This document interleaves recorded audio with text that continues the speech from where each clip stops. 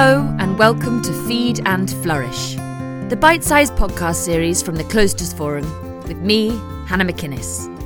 In this series, I'll be talking to experts about biodiversity and about the ways in which we can transform our food systems so that we can positively preserve our planet.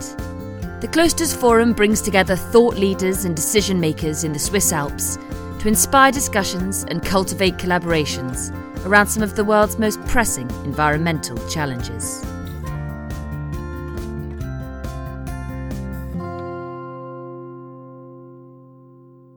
My name is Richard Walker. I am Managing Director at Iceland Foods, which I suppose is what I'm known for, but I also wear many other hats. I'm chairman at a property company and trustee of several leading environmental charities, including Surface Against Sewage, where I am chairman. So yeah, quite busy at the moment. Well, as all of those things, but particularly as the managing director of a leading supermarket, I have no doubt there's quite a lot that keeps you awake at night. But obviously we're talking about biodiversity, which I know is something that you have great interest in. I just wonder where issues surrounding biodiversity and planet health feature in your list of concerns and priorities, particularly now when there's a lot to think about. Yeah, well, from a personal perspective, I'm hugely concerned. I've always been a big environmentalist, long-term member of Greenpeace, and we live in the countryside, and I'm a keen kind of surfer and climber in my spare time. So I've always had like a deep love of the natural world, and that's only become greater since I became dad of two daughters. But also, I think from a business perspective, you know, we want a resilient, diverse food system, and we saw a year ago in the depths of the panic buying that gripped the nation in March 2020 just how disjointed and compartmentalized some of our food system really is. So I think it's about future business resilience as well, and it's certainly something that I think about constantly, so much so I've written a book about it. I want to come back to a lot of that and pick up on it, including, of course, your book. Let's just stick with supermarkets, and then we could look at business more widely. I mean, there is no doubt supermarkets can make a huge difference when it comes to biodiversity, because, of course, we've seen how much our food systems, in terms of waste, the types of food we eat, the way we eat, affects biodiversity, affects our planet. But how can supermarkets make a difference? And more particularly, perhaps, why would they when there isn't necessarily a financial or economic incentive for them to make the sorts of sustainable changes and pledges that they need to? I think it depends who you are. You know, if you're Waitrose and you're selling to posh customers who can afford to pay more for ethical products, then it probably is good business sense, and it's baked into a lot of supermarket and businesses business models that they're sustainable products. They charge more for it, so they can potentially earn more margin. We don't have that luxury at Iceland.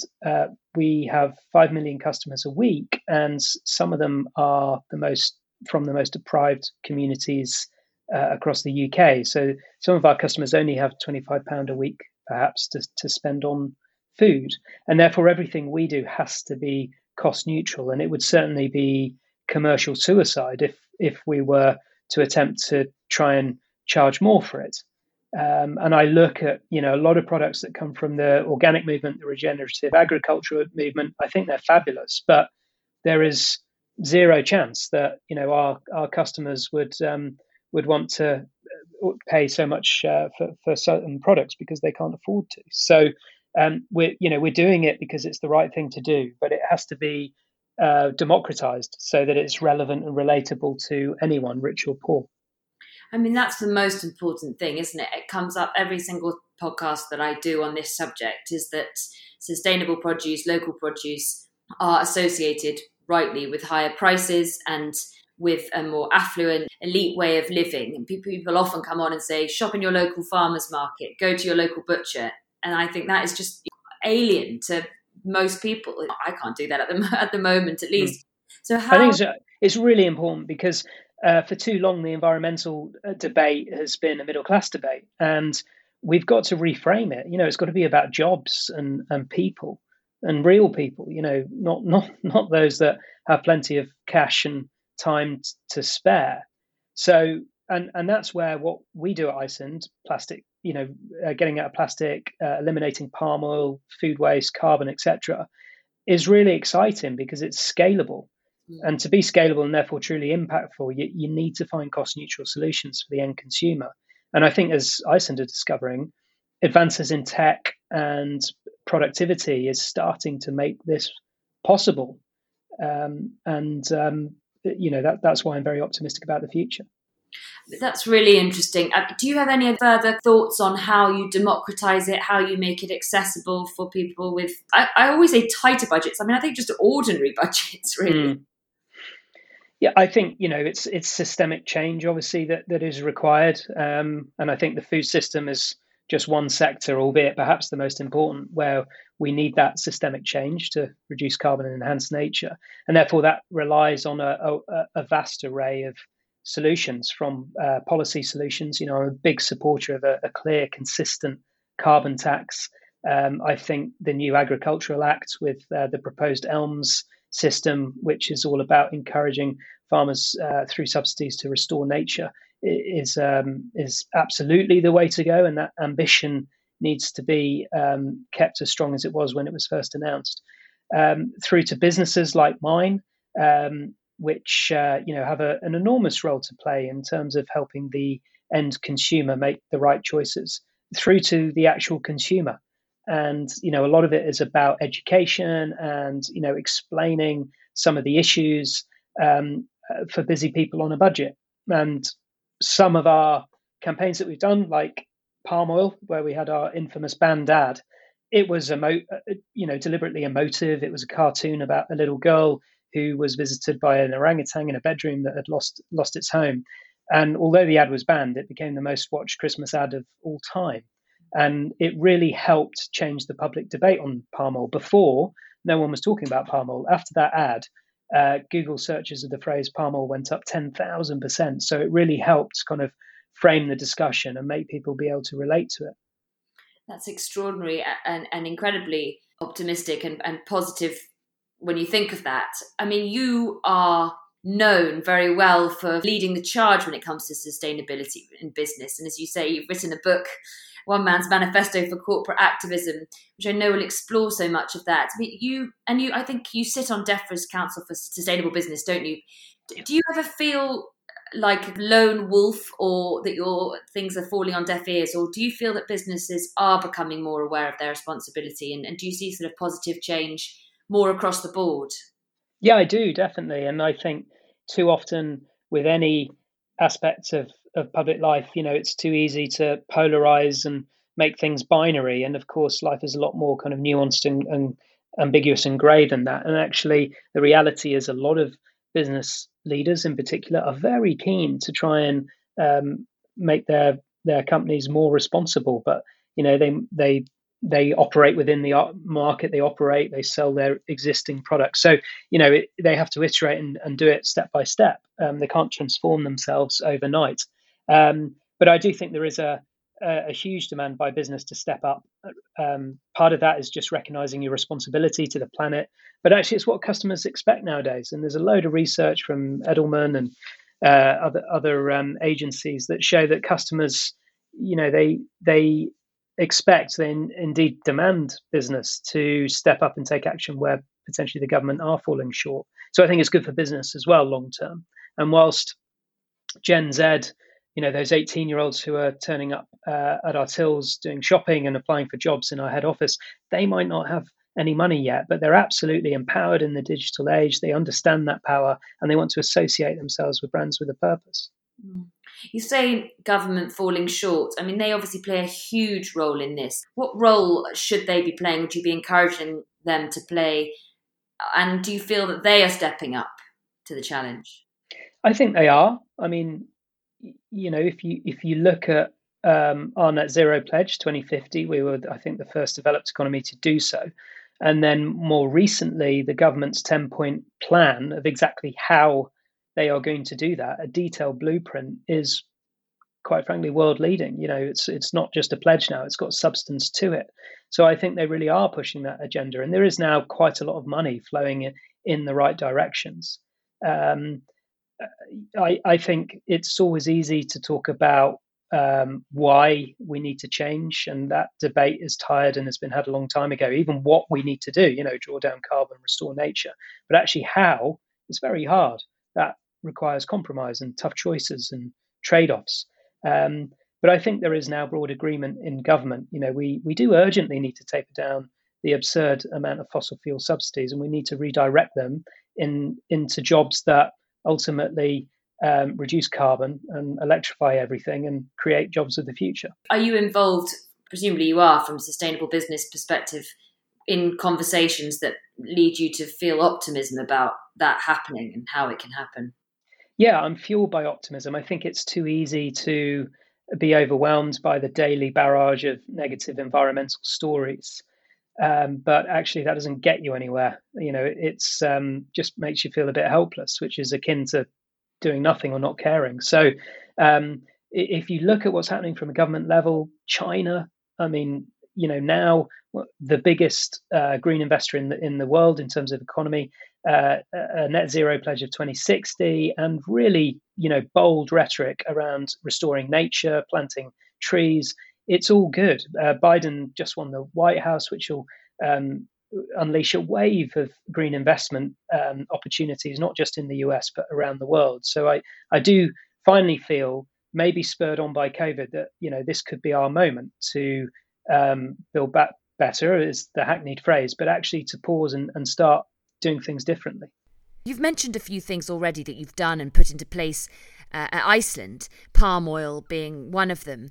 What other things have you looked at changing or implementing in recent years? And perhaps you might tell us if there's anything else on the horizon at the moment.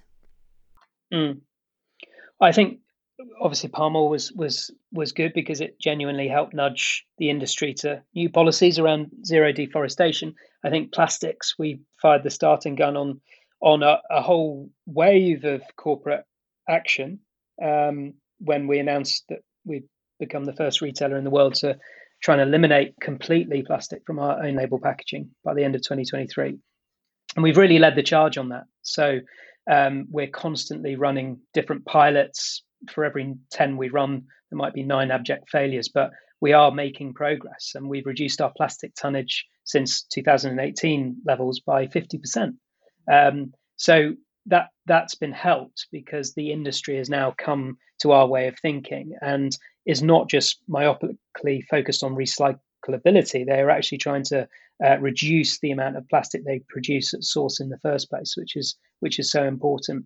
And I think there's a growing awareness of a whole range of other issues. Last week, we became the first food retailer in the world to sign Christiana Figueres's climate pledge, which is in association with Amazon, which is net zero by 2040, inclusive of scope 3.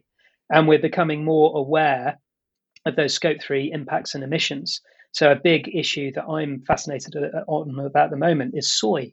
And soy is terrible insofar as it's causing rapid deforestation in the Amazon and the Cerrado below the Amazon.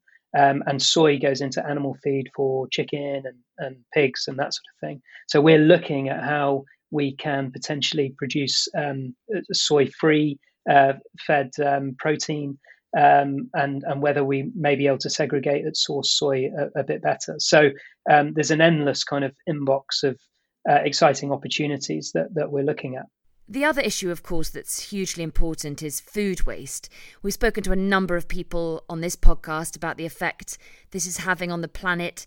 It's something that is very hard for supermarkets to react to when people perhaps aren't ready yet. I mean, you might tell me I'm wrong, but I don't think it sounds like people are generally wanting to buy things like wonky carrots and imperfect-looking vegetables and fruit.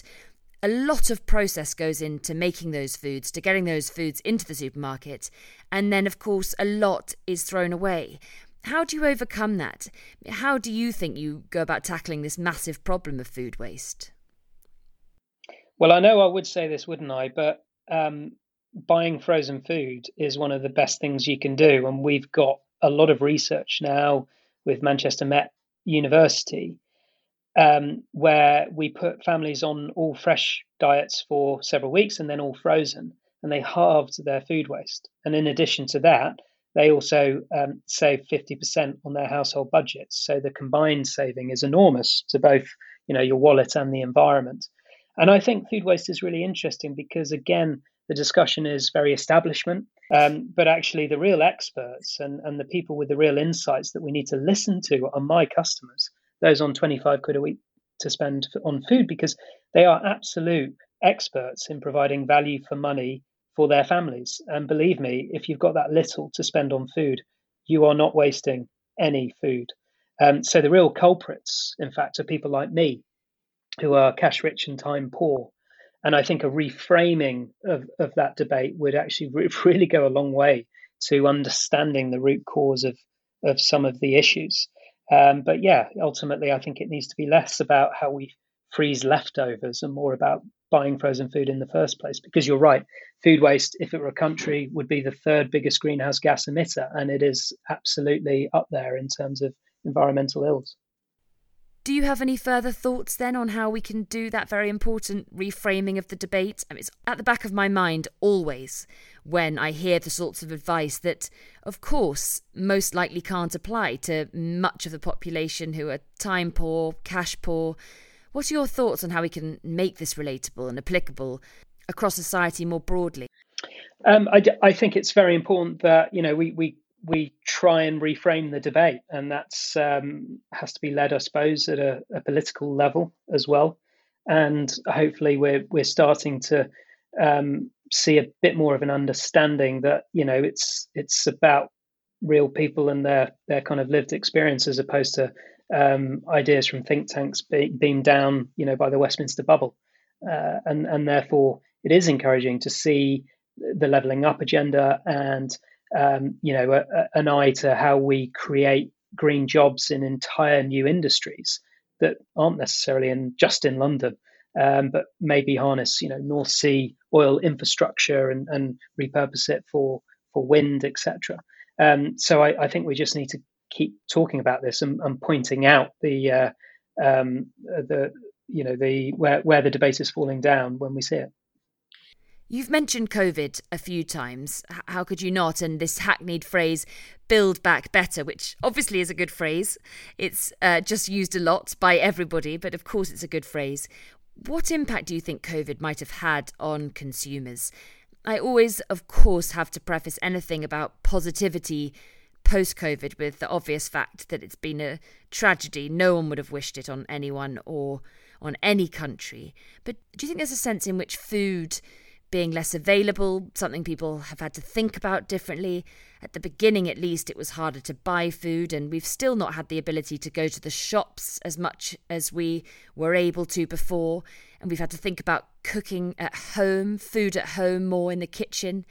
Do you think that people's minds and attitudes have changed around food security and how food gets to their plates? I think so. I hope so. I mean, I know ours has, as a family, we are meal planning a lot more and prepping ahead, probably because we've got a bit more time to be organised about it. But I think that's the case for many.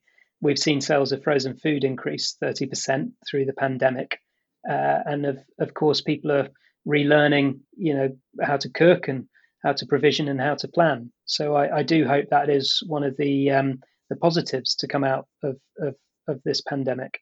And also at a policy level, we're seeing previously unimaginable amounts of government spending, that if we can redirect that to the right places to create a greener future, it is absolutely an opportunity. So all of these bailout packages on different industries, they need to have green strings attached. And I think the food sector is no different. What about more generally? I mean, clearly you have a huge understanding of your customers and consumer needs and wants. We were talking earlier, I think before we started recording, about polls showing just how much climate change features in people's minds. Do you think that consumers are really latching on to the importance of climate change when it comes to how food is involved in that? I think so. I mean, there's a huge amount of awareness that's growing, around everything from soil health to the amount of carbon that our food system releases. And COVID has taught us, many lessons. And when all the restaurants were shuttered, there was an awful lot of food that was kind of left to rot or left in the fields because it couldn't be repurposed into the retail or home system. So I do think it's an opportunity for everyone to kind of think about, firstly, how heavily we tread on this planet. And of course, it has been a bit of a warning shot from nature.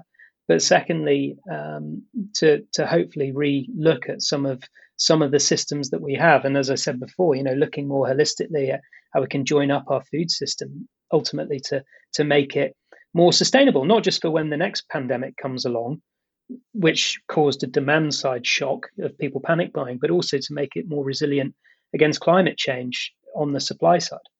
I expect lots of what we're talking about forms your book, which I haven't been able to read yet. I've just been told there's no copies, it's just PDFs, which is coming on its way to me. So I did try and get hold of something, but it's not readable yet. It's so new, so hot off the press. But can you tell us what the premise is and how it fits in, as I'm sure it does in so many ways, to what we've been talking about, what it's sort of aimed at getting people to understand? Yeah, I wanted to write it as someone who is sort of playing the game, if you like, and in the trenches, not just a commentator, and just be very open and honest and transparent about all of the hard trade-offs and challenges and choices that we face every single day in terms of trying to make the business more responsible and more sustainable. And ultimately, I wanted to kind of look at all of the issues that we face and delve into how business can take more positive action on climate change and biodiversity restoration. And I also wanted to look at what government can do to help facilitate that. And I suppose all of it is framed within my experience of serving 5 million people a week who are struggling to make ends meet. So the whole concept of democratizing environmentalism, which I believe is the only way we will properly scale the issue and make some genuine progress. So I was keen to create a bit of a manifesto, if you like, and distill everything, all these thoughts I have and experiences, not just from my own business, but speaking to many others, and try and put it into some sort of semblance of understanding. So it was a very, very tough, long process, but it was utterly enjoyable, and I'm delighted, especially now I finished it. Well, I'm hugely looking forward to reading it, and we probably need another hour or so to talk about that. But perhaps you can tell me what we will find in there, specifically with regards to biodiversity. I mean, you mentioned it looks at what businesses can do with regards to this, and we've touched on lots of those things already. But was there anything in your research you discovered that you'd looked into and explored you'd like to share? Oh, you're challenging me now. But I suppose one of the chapters does look at COVID. I was very aware that I didn't want it to date quickly, so it's not really too deep an account of what actually happened, but it's more about what that means in terms of our relationship to nature. And it was interesting just looking at man's unrelenting war with nature from many different aspects, but not least of all the agricultural system. Looking at what companies are doing around the world to try and restore nature and also nature-based targets which are being imposed by the government. But it's a really broad look, basically, at what people can do. And just to finish then on that point about what people can do, I normally ask for advice about what listeners can do as individuals in their own homes, but given we have you, and actually I think a lot of people who listen to this podcast do listen from a business perspective, whether they're entrepreneurs, small businesses, big businesses, and what would be, from your vast expanse of experience, your main advice to them regarding what they can go away and do and think on? Yeah, it's obviously each business is very different and has their own set of challenges and particularities. So it's very difficult to come up with specific recommendations. But what a good sort of overarching guiding set of principles, yes, I believe, is is something that a business hero of mine came up with, a guy called Yvon Chouinard, who's the founder of Patagonia. And he said there's 3 steps. The first is to understand your impact, properly look at what your environmental and social footprint is. And secondly, seek to reduce that impact as much as possible. And finally, advocate, share what you learn, be it on podcasts or TV or through writing books, so that others can learn from those lessons as well. And I think that's what we're trying to do at Iceland, and that's what I think every business should do is understand exactly what the consequences of their business is, because the reality, we talk about sustainable business, but there is no such thing as a sustainable business. There's no business that puts more back into nature than it takes away from it. We need to recognize that reality, because once you recognize it, you can seek to minimize and do something about it, and hopefully use business as a platform, to be a corporate activist, as we've tried to do with palm oil and plastics and everything else, and drive awareness and change. Richard, I feel like I don't want to ask another question because I don't think it's a better place to end off, and it's perfectly timed. So thank you so much indeed for joining us. These are meant to be bite-sized podcasts, but as we've got more excited about them, they've gone on a little bit longer than to extend to half an hour. But certainly spend another half an hour talking about various other bits that we can read in the book when it's out. I think it's a month till publication. That's right, beginning of April, the Green Grocer. So yeah, I'd absolutely delighted. We'll encourage everyone who listens to make sure they pre-order it. When the copies are actually physical things, then I'm sure they'll be winding their way to everybody in a sustainable way. Thank you very, very much indeed. Thanks, Richard.